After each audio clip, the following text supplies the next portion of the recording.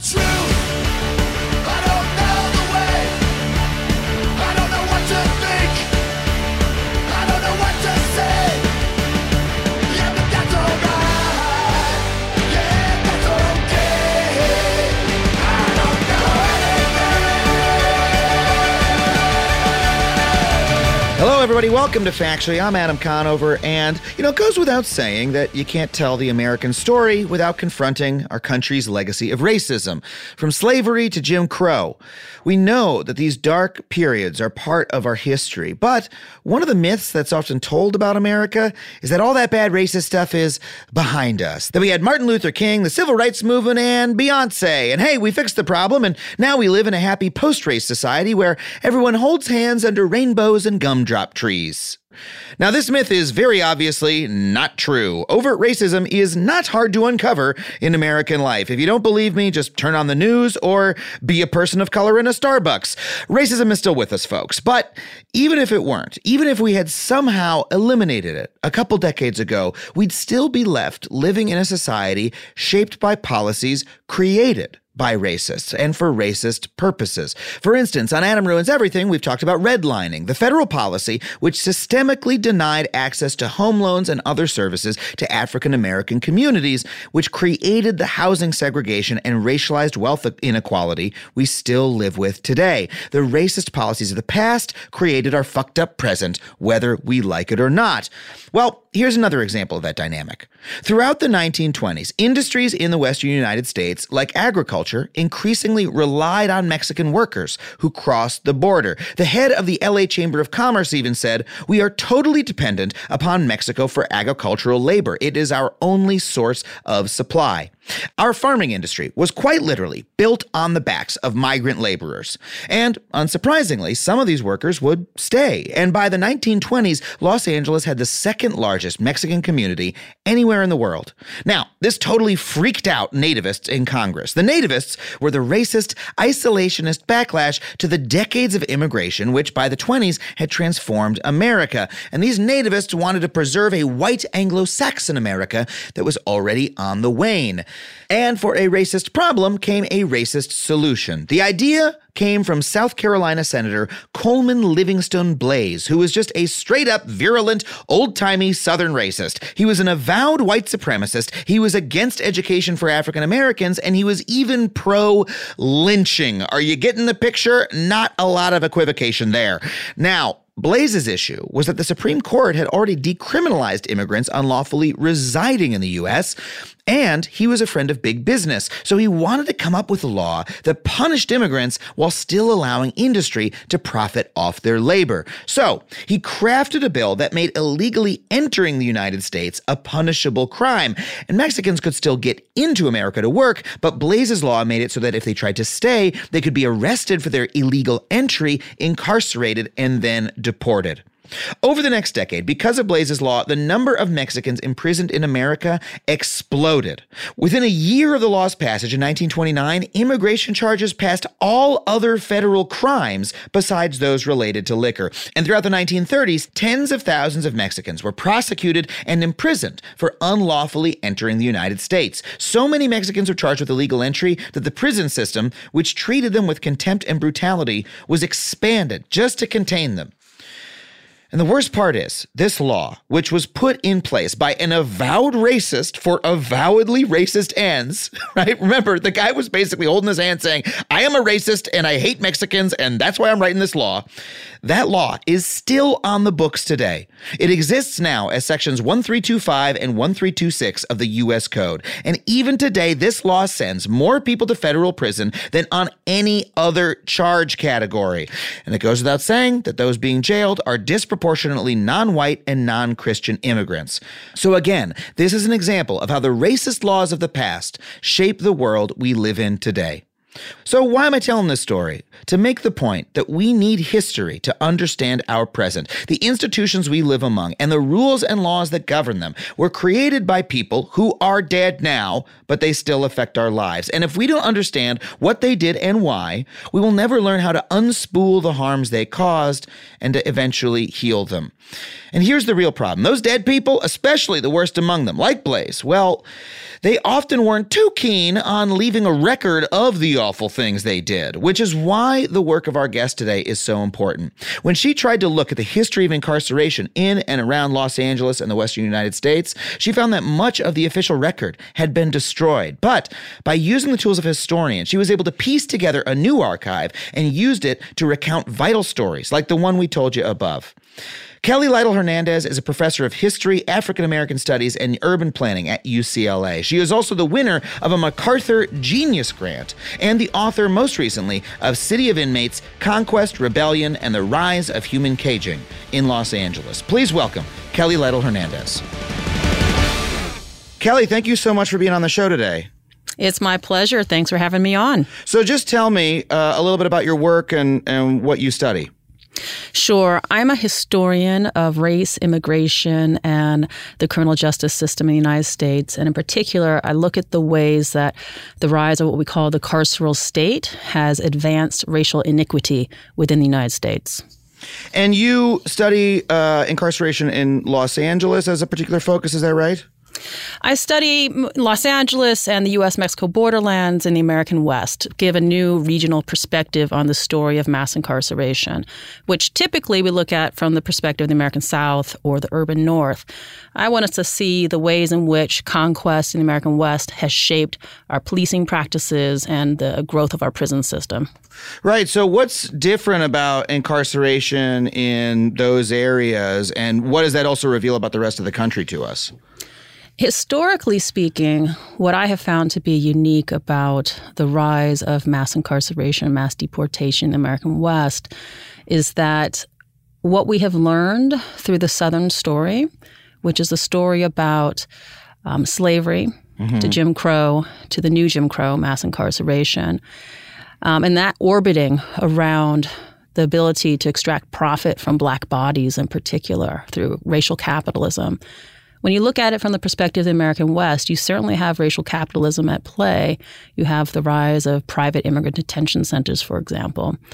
However, there's another dynamic at work, and that dynamic has to do with the long history, the long arm of manifest destiny and conquest, and this effort to remove, to banish, to, as I call it, eliminate indigenous populations and racialized outsiders from this region known as the country's racial frontier, the American West. So this effort to pull Black, brown, and indigenous bodies off of streets, put them into cages, and then ultimately deport and forcibly remove from the country whenever possible is really at work across the American West. And let's drill into that a little bit, because I feel that a lot of times when we talk about, America's, racist policies, racist histories, it feels a little bit abstract and, like we're talking about this sort of general movement of the country. But in this case, there's like individual people who are on the record with saying that was their goal. Is that not true? Absolutely. Well, certainly beginning with the Indian Wars of the colonial period all the way through the 19th century, but also with a high-pitched moment of the U.S.-Mexico War of 1846 to 1848, which U.S. President Polk launched explicitly as a war of racial conquest, seeing Mexicans as not deserving of California in particular, but the lands of what would become the American West in general. And that is a campaign to take land from Native and Mexican landholders, and is imagined as a project of extending Anglo-American migration and conquest across the entire North American continent from sea to shining sea. And if anyone has read their high school textbook, you've read about this process. It's called manifest destiny. I know those two words. Yes, I do. And so that we know quite a bit about. The issue is sometimes we think about that moment of conquest as ending in the 19th century. However, The particular form of conquest that Manifest Destiny took, scholars now recognize as this thing called settler colonialism. The idea was not for Anglo-American families headed by men to come west and to lord over indigenous communities to turn them into laborers. The project of Manifest Destiny was to remove Native peoples from the land, to extinguish their sovereignty, and to eliminate them in body or in political constitution. This has had an enduring impact upon the cultures and institutions of the American West because the ongoing occupation of indigenous lands is a process that has to be reified, reenacted every day, every year to make the occupation seem legitimate.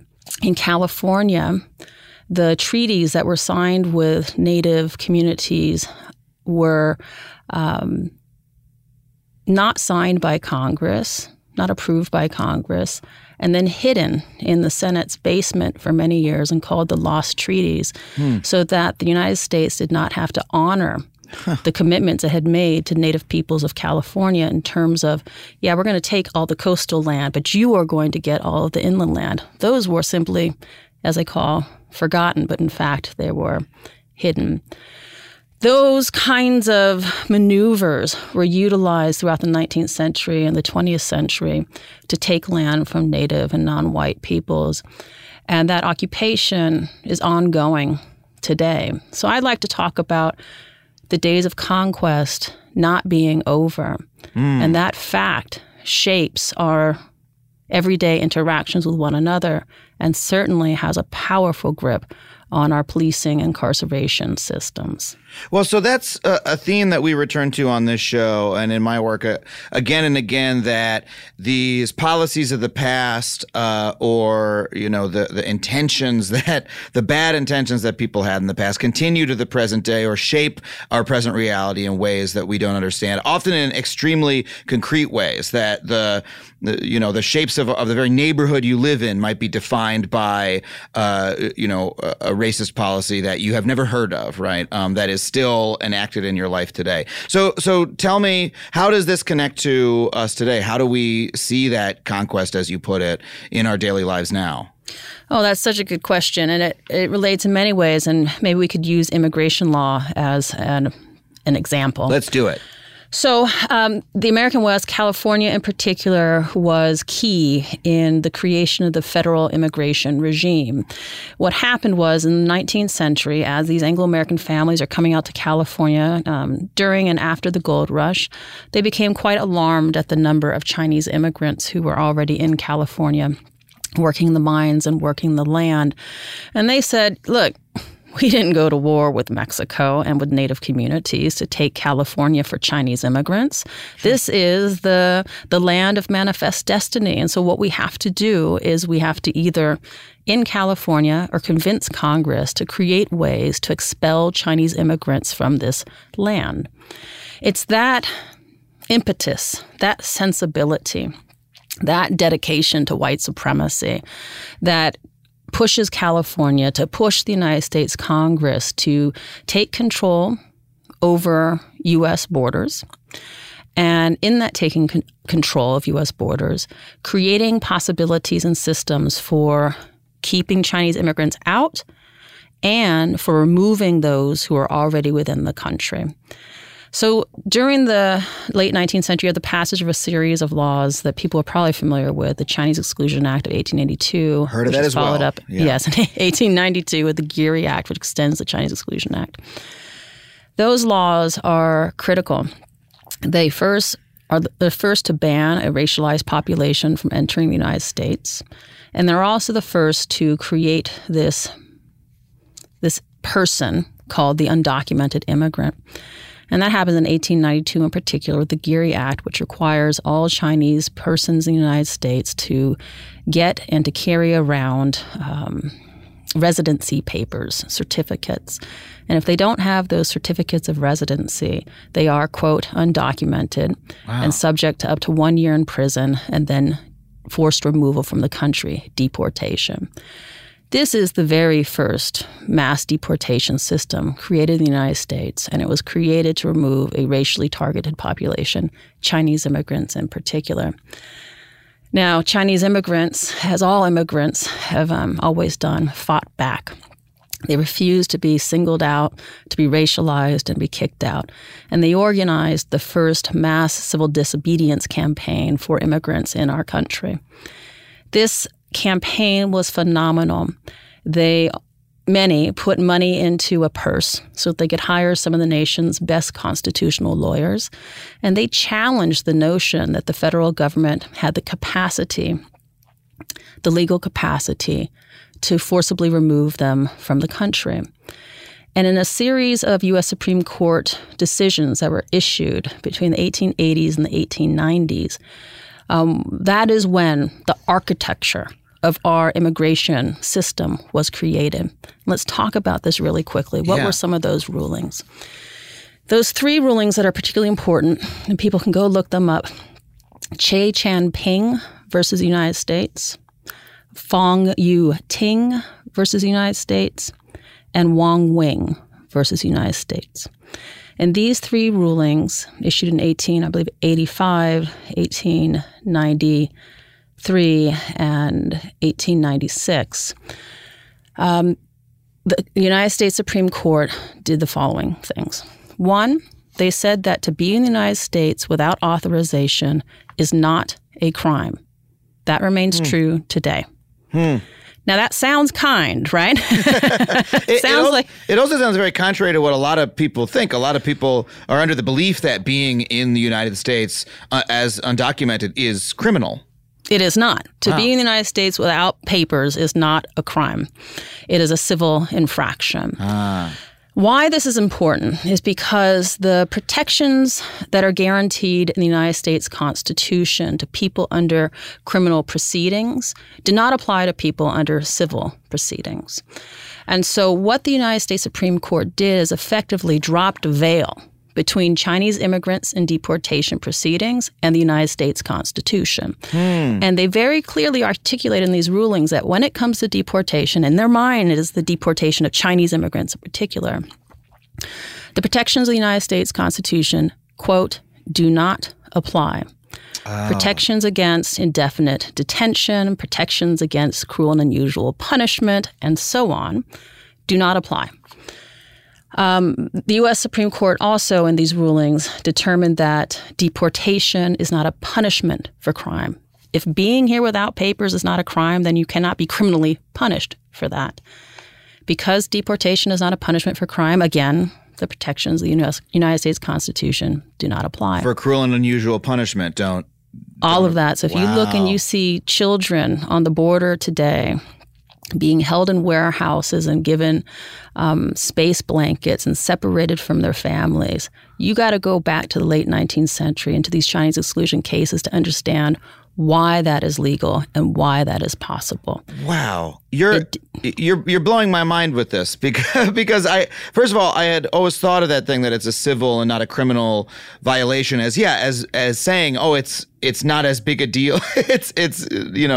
But you're saying that that decision is what results in what many of us consider cruel conditions that folks are being held in these detention centers, and that regime, exactly what you're talking about, children, quote, kids in cages, kids in space blankets, people being held for extremely long periods of time, very poor access to immigration courts being this like bizarre kangaroo court system that people are held in forever and then barely get a fair hearing. That is all based in the response to the racist effort to rid the country of Chinese immigrants. Correct. Wow.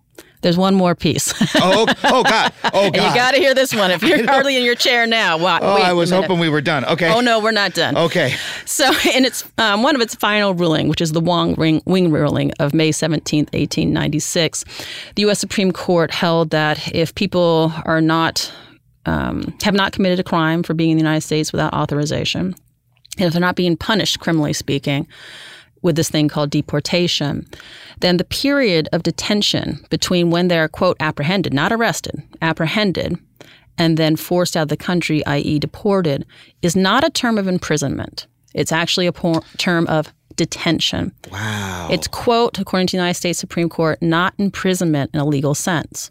Why that matters is because again, the conditions of confinement do not, the U.S. Constitution does not apply to the conditions of confinement. Wow. Now, let me tell you something about the court that issued that ruling. On May 17th of 1896, the U.S. Supreme Court issued several rulings. One of them was this Wong Wing versus the United States. And another one is one which your listeners will be very familiar, Plessy v. Ferguson. Another one I know from high school. Absolutely. Another one, a key one that you know from high school. This is a bad one, right? It's a very bad one. Okay. This is the ruling that created Jim Crow America. Yeah. Plessy v. Ferguson created racial segregation. It created the crisis of post-emancipation America until the Civil Rights Movement, of the separation of Black from white in particular, but all non-whites to a certain degree. So it's the same court, it's the same culture, it's the same anxieties and minds that gave us Jim Crow America that gave us our immigration regime. Wow. And we have since, it took a very long time, but Plessy v. Ferguson has been dispensed with, correct? Like that has been altered, but this other regime, which dates from the same year, the same minds, as you say, the same perspective, is still with us. That is still on the books today. You got it. If you look into all of the immigration rulings that are coming out of the Supreme Court today, if you look into the footnotes, you will see Wong Wing, Che Jianping, Fang Yuting. Those are the precedents of our lives. Let me be very, very clear. Brown v. Board effectively overturns Plessy v. Ferguson and leads us into the new legal infrastructure of race relations in the United States. However, let us not over-celebrate that moment, that quickly upon the heels of the Civil Rights Movement, we get mass incarceration. We have other ways of managing Black life in particular in this country. So yes, we have overturned Plessy v. Ferguson, but other regimes popped up. But you are right to say that at its core, we have not overturned the infrastructure and the architecture of the U.S. immigration regime that was built during the Chinese exclusion period. Right. We've softened its edges, but it's still there. And I think, look, point absolutely taken about Brown v. Board and all these other issues that, we're not, the civil rights movement did not solve America, right, in its relationship with, its African-American residents. But, at the very least, our myth is that we did. Our myth is that America is corrected the sins of the past, and this is another sin sitting right next to the previous one that we learn about in school that has slipped by completely unnoticed, or not unnoticed by you, and I assume other folks in your other colleagues of yours. But that's a stunning revelation to me. Well, of course. I mean, one of the most powerful myths in the United States is that we are a nation of immigrants. Yeah. That is a lie. We are a nation of settlers, a nation that was created for white men, to be honest, and heterosexual white families to procreate upon land that was stolen from Native peoples and, when needed, to extract labor from non-white disposable bodies.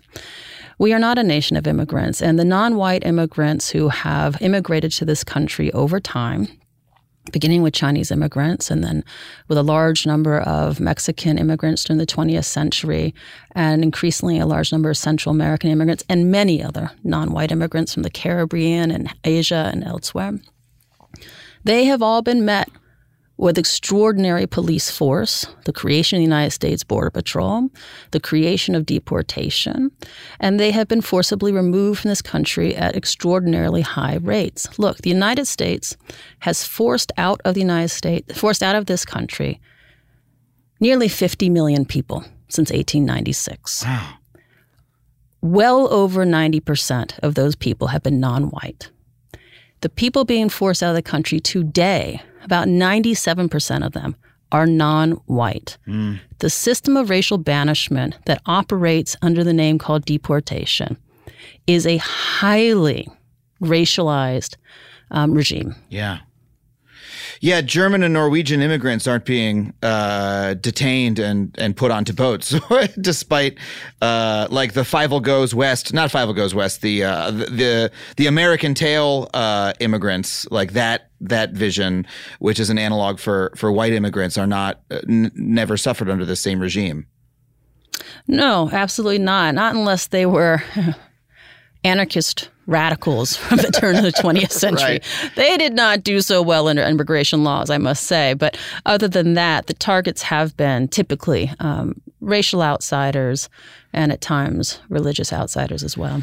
And isn't there a degree to which, I alluded to this in the intro, but it's come up again and again in my work whenever I've covered the subject of immigration, that especially when you're looking at the West and the Southwest and these Chinese and Mexican populations, that these are laborers who are to some extent not have invited in, but incentivized by, the industrial industry in the United States to serve as a labor force. That, migrant labor from south of the United States border is like what United States agriculture was built on. But at the same time, that same population that we've relied on since the beginning is also constantly being punished for its presence. So it's with one hand, come and, pick fruit. And with the other hand, well, now you'll be imprisoned and deported and your life will be uprooted again and again. Is that impression correct?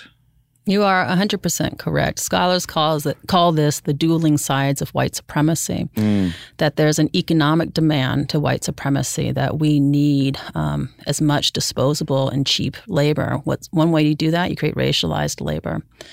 And that's the railroads, that's agribusiness, always going out around the globe looking for these disposable labor sources.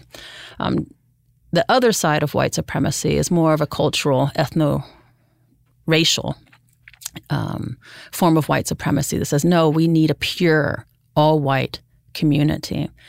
And these two sides have battled with each other across American history. And you can see those battles erupt probably most significantly in U.S. immigration law. It's such a, I don't know, it's such a wild dynamic to see play out and again of the constant cry of, which I believe has been going on for a long time, of, oh, well, these folks are taking jobs. They're taking American jobs, but they're doing jobs that specifically white Americans have almost never done, and that were like kind of specifically created to be done by an imported, extremely low wage workforce. Like those jobs would never have existed if not for that workforce. It's so strange. It's complicated, isn't it? So there is a moment at the turn of the 20th century when a large number of white men are doing these jobs. And after the Civil War, the rise of corporate capitalism and the privatization of land across really eastern and southern United States, more and more white men, young white men, were dispossessed of land. They couldn't get access to it and were having a hard time accessing sort of steady work. These men become the, quote, wandering poor, the so-called tramps and hobos. And they migrate across the Midwest and into the American West to work in seasonal industries in mining and lumber and agriculture and railroads and whatnot. Right.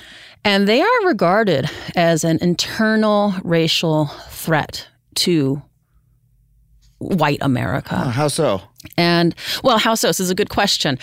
These are men who are traveling around in all-male communities. So they do not have wives or women. So they live in homosocial in their communities, and they're engaging in homosexual relationships. So they're not contributing to the propagation of the white family.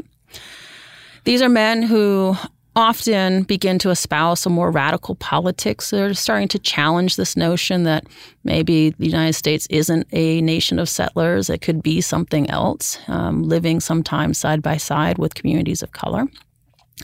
These are men who either cannot or refuse to settle down on native land and take permanent positions.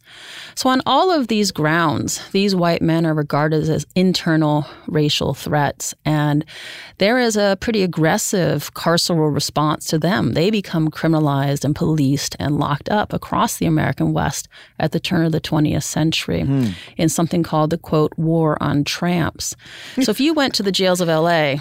in 1900, nearly 100% of the local jail population was white men. And it comes out of this panic of tramping and hobos. So even when white men have taken these positions, they have been racialized as outsiders. They are seen as a aberration. Perhaps not all white men could survive in the industrial era. And if they were some kind of genetic aberration, they too needed to be criminalized, locked up, and removed from the population. It's just jails full of Charlie Chaplin-looking dudes. You got it. World War I comes, the 1920s come, and those men are swept up into uniforms and into factories, and that crisis comes to an end at exactly the same moment that you have a rising number of Mexican immigrants coming into the country. So there is a shift that happens in the 1920s. But one thing to remember is that poor white folks are not exempt from this racial politics of manifest destiny, settler colonialism, that none of us are really safe.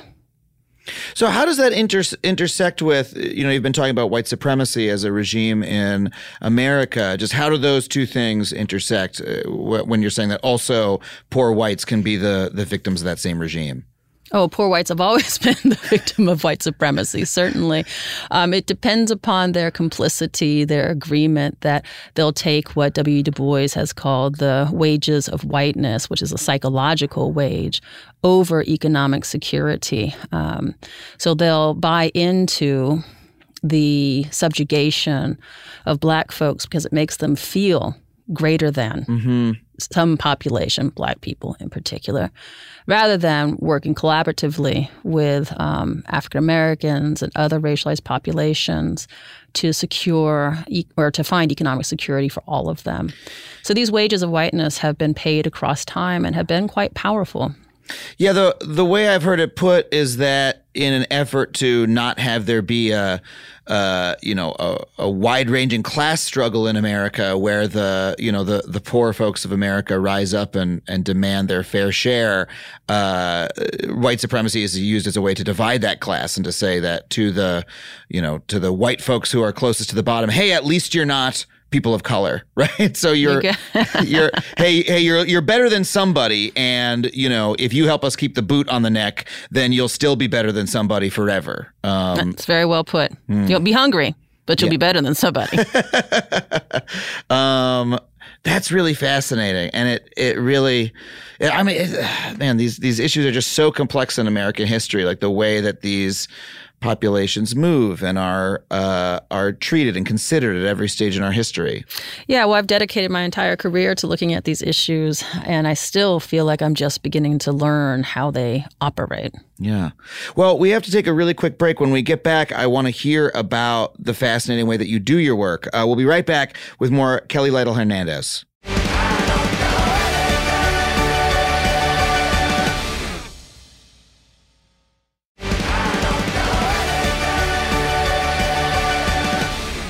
Okay, we're back with Kelly Lytle Hernandez. So, Kelly, I understand in your work researching the impact of incarceration, you've run into a lot of cases in which the people who left records of how these policies have been enforced were not so keen on folks finding out about them. And there are a lot of destroyed records, things like that. You had to construct your own archive. Can you tell me about that a bit?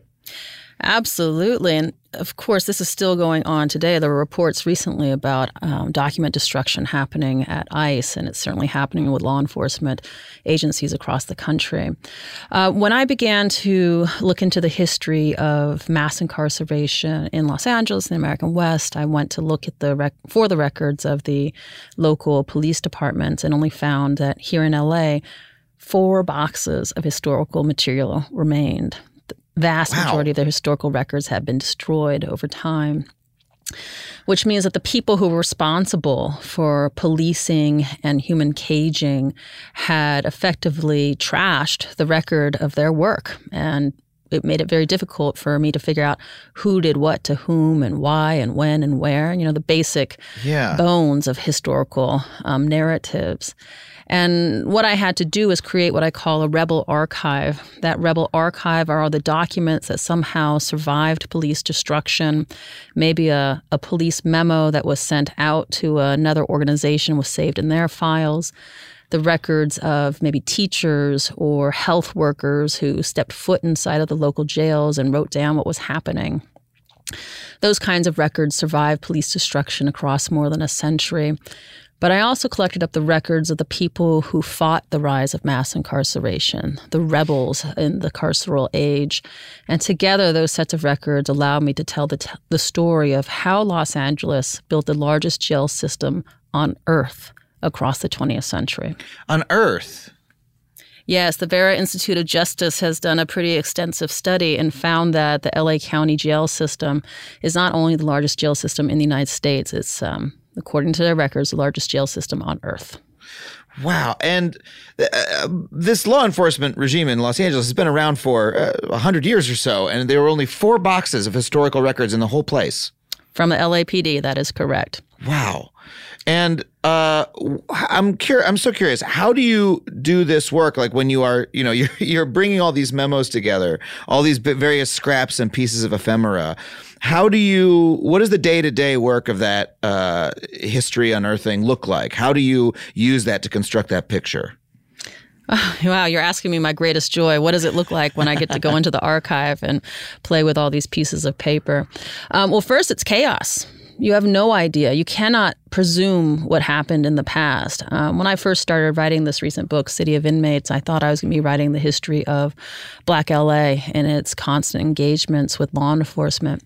What I found, in fact, in the archive is that Native peoples were the first population to be targeted for criminalization and policing, and found that record in local newspapers, maybe a jail record, a jail roster that survived here and there, and other records, and was able to tell the story of the origins of mass incarceration in LA, which is of the policing of the local Native population, largely on public order charges. Really? On any given night, maybe a third of the local indigenous population was locked up and then forced to work on either the public chain gang or sold to local employers.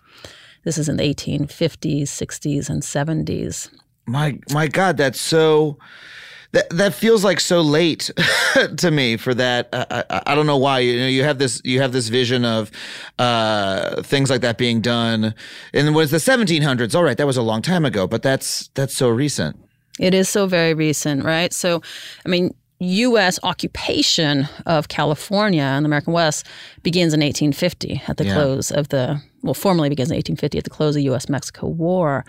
And it's the first priority to seize political and territorial control from local indigenous and Mexican populations. And that happened in a variety of ways. Of course, here in California, the most brutal and explicit campaign of anti-Native genocide occurred. Why did it happen here? Well, of course, as Anglo-American troops and families are moving across the continent, as we know, one of the priorities had been to remove Native population, the Trail of Tears into Indian territory and elsewhere. Once you hit the Pacific coast, there's nowhere else to push and remove indigenous populations. And what happens is a campaign of genocide where the local governments, state governments, and the federal government paid vigilantes and troops to deliver heads to local courthouses. Wow. And I would encourage people to look into the work of my colleague, Benjamin Madley, and his book, American Genocide, to learn more about this story. That genocide is really the bedrock of California history. And it's during that genocide that you also have a campaign of criminalization and policing and locking up, all of it together working to remove Native people from the land. So once you find that story, even from a progressive lens, right? So we're now more familiar with the nearly 2 decades of work that has helped us to understand that after slavery was not this simple thing called emancipation. Yeah. It was certainly Jim Crow, and that convict leasing and the process of criminalization and policing incarceration was key to the Jim Crow era. Yeah. And that was about taking Black bodies and recreating the forms of slavery. We know that the 13th Amendment prohibits slavery, involuntary servitude, except in cases of punishment for crime. And so that exception becomes the creation of what Douglas Blackmun calls slavery by another name. Yeah. I was 100% prepared to think and understand about the rise of mass incarceration from that perspective. What shocked me is the ways in which, when you look at the history of mass incarceration from the perspective of American West, indigenous genocide sits at the root of the story. And over time, it's the reinvention of slavery through racial capitalism and the removal of indigenous populations, settler colonialism, that work together to create mass incarceration and mass deportation. Sorry, I'm just so stunned by this. How do you conceive of, as we sort of bring this to a close here, how does discovering that, we both live in Southern California, how do these discoveries make you feel differently about the place that you live in? And, how do you, we've got this very pat belief about American history that we are, often, or at least folks who grew up in my position are able to live with, that you hear, the country was stolen from the Native Americans, but you hear this in an abstract way, and it seems like it was something that was way back in the past, and maybe you make your peace with it somehow, and you go on living. And then when you hear about the details like this, right, about the specific campaigns and how recent it was, and how overt it was, and how brutal it was, and how much it's a matter of clear historic record, right? Or when I was reading a book about the LA River few weeks ago, and opened up, and there was a map of Indian settlements in Los Angeles, right? And it looked exactly like the map of the city that I understand, but there's little X's for where there were villages, right? And and that was, like you say, it was 150 years ago. It's not that long ago. It was within my great grandparents' day, and as you say, those were wiped out through genocide. And I don't know what to do with that, like emotionally, when I'm simply living here, right? And I don't expect you to have an answer to that, but I'm curious what, how you conceive of that. Well, of course, the genocide was not successful. Native populations found ways to hide and to survive and to thrive, and rebuilt communities across the 20th century. And today, Los Angeles is home to the largest urban Native population in the country, which is both Tongva Gabrielino and Native folks from across the continent. But how do I personally reckon with all of this? It's a difficult task, but when I completed this book, I was truly heartbroken, breathless, and wordless with the depth of what's happening in our jails and our prisons and our detention center, that there's a thread of racial elimination that's happening. It's not just the extraction of profit. It is certainly that, but it is also a project of mass elimination. So I call mass incarceration mass elimination.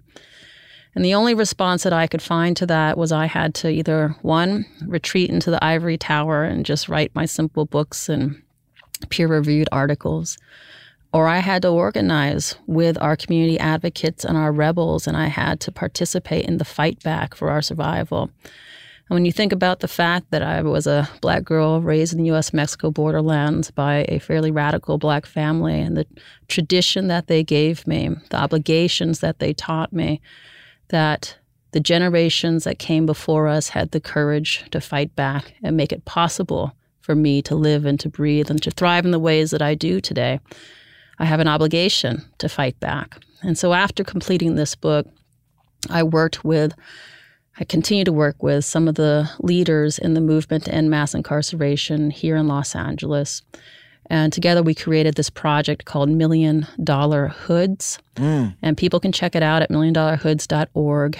And what we do there is a couple of things.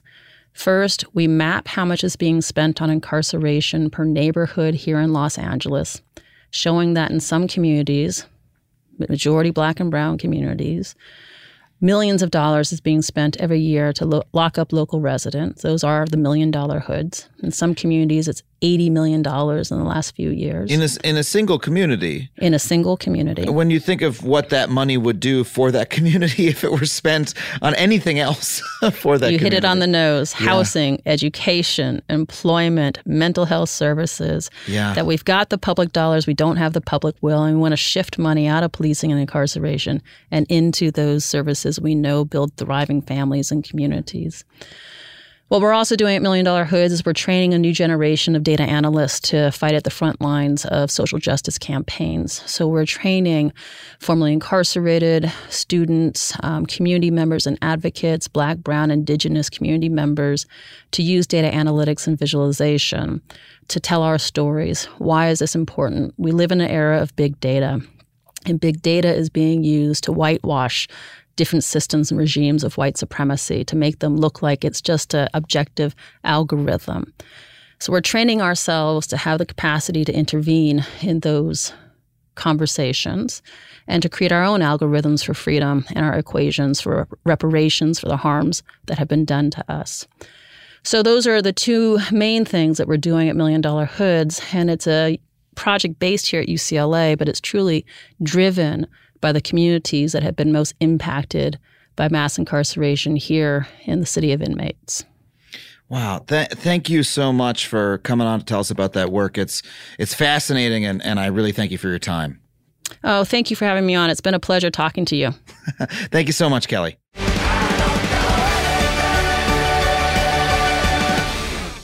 And that is it for us this week. I want to thank our producer, Dana Wickens, our engineer, Ryan Connor, our researcher, Sam Roudman, Andrew WK for our theme song. You can check out my website at adamconover.net for tour dates and to sign up for my newsletter. Follow me on Twitter at @AdamConover if that's the thing you feel like doing. And until next week, we'll see you on Factually. Thanks so much for listening.